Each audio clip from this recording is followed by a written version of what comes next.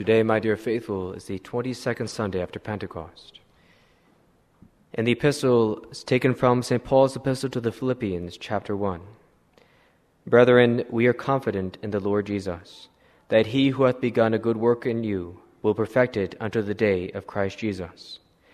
As it is meet for me to think this for you all, for that I have you in my heart, and that in my bonds and in the defense and confirmation of the gospel you are all partakers of my joy.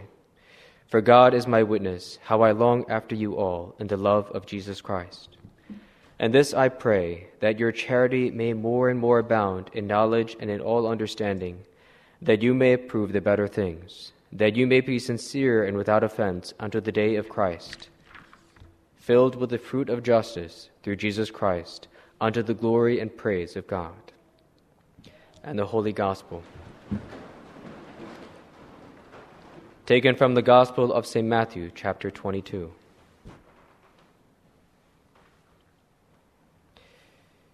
At that time the Pharisees went and consulted among themselves how to ensnare Jesus in his speech. And they sent to him their disciples with the Herodians, saying, Master, we know that thou art a true speaker, and teachest the way of God in truth. Neither carest thou for any man, for thou dost not regard the person of men. Tell us, therefore, what dost thou think? Is it lawful to give tribute to Caesar or not?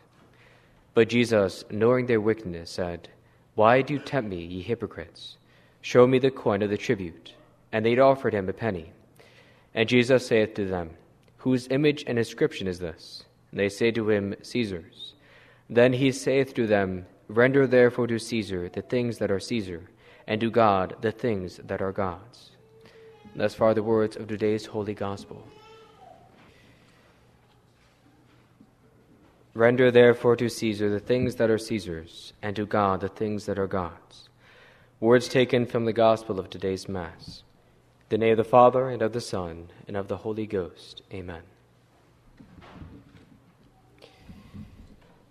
In the 13th century, my dear faithful, there was an infamous heresy spreading in Europe.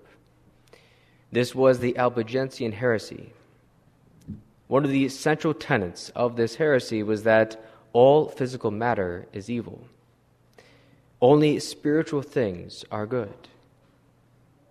Thus, if all material things are evil, even a person's own body is evil.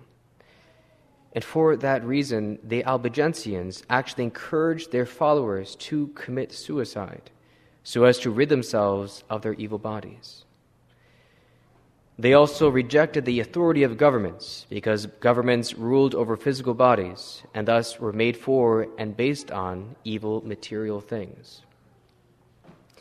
The Albigensians then considered themselves free from all government authority. Anarchy reigned, especially in the southern part of France, where this heresy especially spread. Pope Innocent III, he sent a cardinal to restore the peace there, but the Albigensians actually murdered the cardinal. There was nothing left to do then but to put a stop to the anarchy by force. And the Pope called for a crusade against this anarchy. Simon de Montfort, a French count and knight, was selected to lead the army of the Crusaders. However, relatively few joined the Crusaders, while the Albigensians had won many followers in southern France. Despite their small number, the Crusaders fought valiantly and won a number of victories. The most notable was the Battle of Muret. Muret was a town in France that was under siege from the heretics. It was surrounded by an army of 20,000 Albigensians. The Catholic Crusaders, on the other hand, had only 1,600 men. The heretics thus had over 10 times as many men as the Catholics. Count Simon de Montfort knew these numbers. He knew his chances were very slight. And so the night before the battle, Simon had his men kneel and pray throughout the night. They took out their rosary beads and prayed Our Lady's rosary until the dawn of the day of battle. Then the Crusaders formed into 3 squadrons for the attack. The small Catholic army charged into the 20,000 heretics surrounding the town of Moray, and the Catholics swept through the heretics like a wave sweeping over the sand. The Crusaders routed the heretics and freed the town from the siege. And in fact, they broke the back of the rebellion, for during this battle, one of the most powerful leaders of the Albigensians was killed during it. Without his support, the heresy crumbled away, and thus France was delivered from this threat by this seemingly insignificant army. Now, my dear faithful, you may wonder, what does this battle have to do with you? It happened almost 800 years ago in a country that is almost 4,000 miles away. The answer is that it is a perfect fulfillment of our Lord's words. Render to Caesar the things that are Caesar's, and render to God the things that are God's. Simon de Montfort fought for 2 reasons that day. He fought as a crusader to save the Catholic faith that was under attack, and he also fought to save his country from the ravages of anarchy. Both love of the faith and love of his country drove him to fight against such incredible odds. He thus rendered to God his just due, and also rendered to his country what was due to his country. This, of course, is only justice.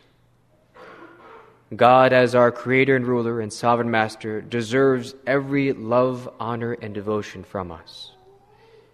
His gifts of the church and the faith are to be treasured and guarded. But we also have a debt to pay to our country. Our nation is one of the principles of our existence, and as such, we owe it our love. To hate one's country is actually a sin. We are obliged to love our nation. Now, compare our present time to Simon de Montfort. A heresy had spread throughout his country, perverted the minds and hearts of his fellow countrymen, and turned them to anarchy. Both the Catholic faith and his country were in dire straits. They were in a fight for survival. And today is not the faith in a fight for survival, my dear faithful. Are not the hearts and minds of our fellow countrymen being perverted by error? Is not the anarchy of sin spreading far and wide? Both the church and our country are also in dire straits today. They are in a fight for survival. The church and America need crusaders. And who else, my dear faithful, but us, will fight this fight? By justice, we owe the church and our country our help in this war. And yet, like the Catholic crusaders of old, we have so few. We have even fewer than Simon de Montfort. We are not outnumbered 10-1, but hundreds to 1. How can we fight this war? How can we help deliver the church and our country from the scourge of error and the anarchy of sin? We have already the solution. We have the way to help our country, for it is Our Lady has given to us the answer many times. Again and again, she has told us to pray my rosary. At Lourdes, at Fatima, at so many of her modern apparitions, our Blessed Mother has repeatedly demanded, commanded, and even begged us to pray her rosary. She asks us to pray to her, for she is all-powerful. Our Lady is the Mother of God. Our Lord, her most perfect and obedient Son, he will do anything she asks, for her will is so united to the divine will. Simply look at the thousands of recorded miracles, both physical and spiritual, that her prayers have brought about. Whether the cure of the incurable, or the far greater miracle of the conversions of hardened sinners, the prayers of our Blessed Mother have done such wonders for souls. As St. Bernard of Clairvaux, a doctor of the Church, said in his beautiful prayer at the Memorare, "Remember, O most gracious Virgin Mary, that never was it known that anyone who fled to thy protection, implored thy help, or sought thy intercession was left unaided." No one has ever prayed to Mary and found themselves ignored. This is because, as the Mother of God, she is all-powerful with God, and because, as our Blessed Mother, she loves us with such a love. So long ago, our Lord gave us to her as her children, to be our mother, to love us, watch over us, and guard us. When we pray to Mary, our sweet mother bends over to listen to our feeble words. She smiles lovingly upon us, for she loves when her children pray to her. She then takes our prayers, adds them to her own, and presents them to her divine Son. And the prayer that she especially loves to hear from us is her Blessed Rosary. Thus, my dear faithful, we must take up the beads of our Blessed Mother. Like Simon de Montfort, we must pray Our Lady's Rosary. We must pray them for ourselves, for our loved ones, and for our church and our country. And, my dear faithful, we must do this every day. The Holy Rosary takes only a few minutes, just a quarter of an hour to pray. Is that too much to give to Our Lady, who watches over us at every moment? Is that too much to give for our own salvation, for a country that is in such an evil state, for the restoration of the Church that has been so devastated? Pray your rosary, my dear faithful. Pray every day to our Blessed Mother, that you and your loved ones may save your souls. But do not forget to ask her to restore the Church and to save our country from the immorality that is so rampant. Be a crusader for God and your country. Use the rosary as your weapon. Turn to our Blessed Mother, and she will turn to you.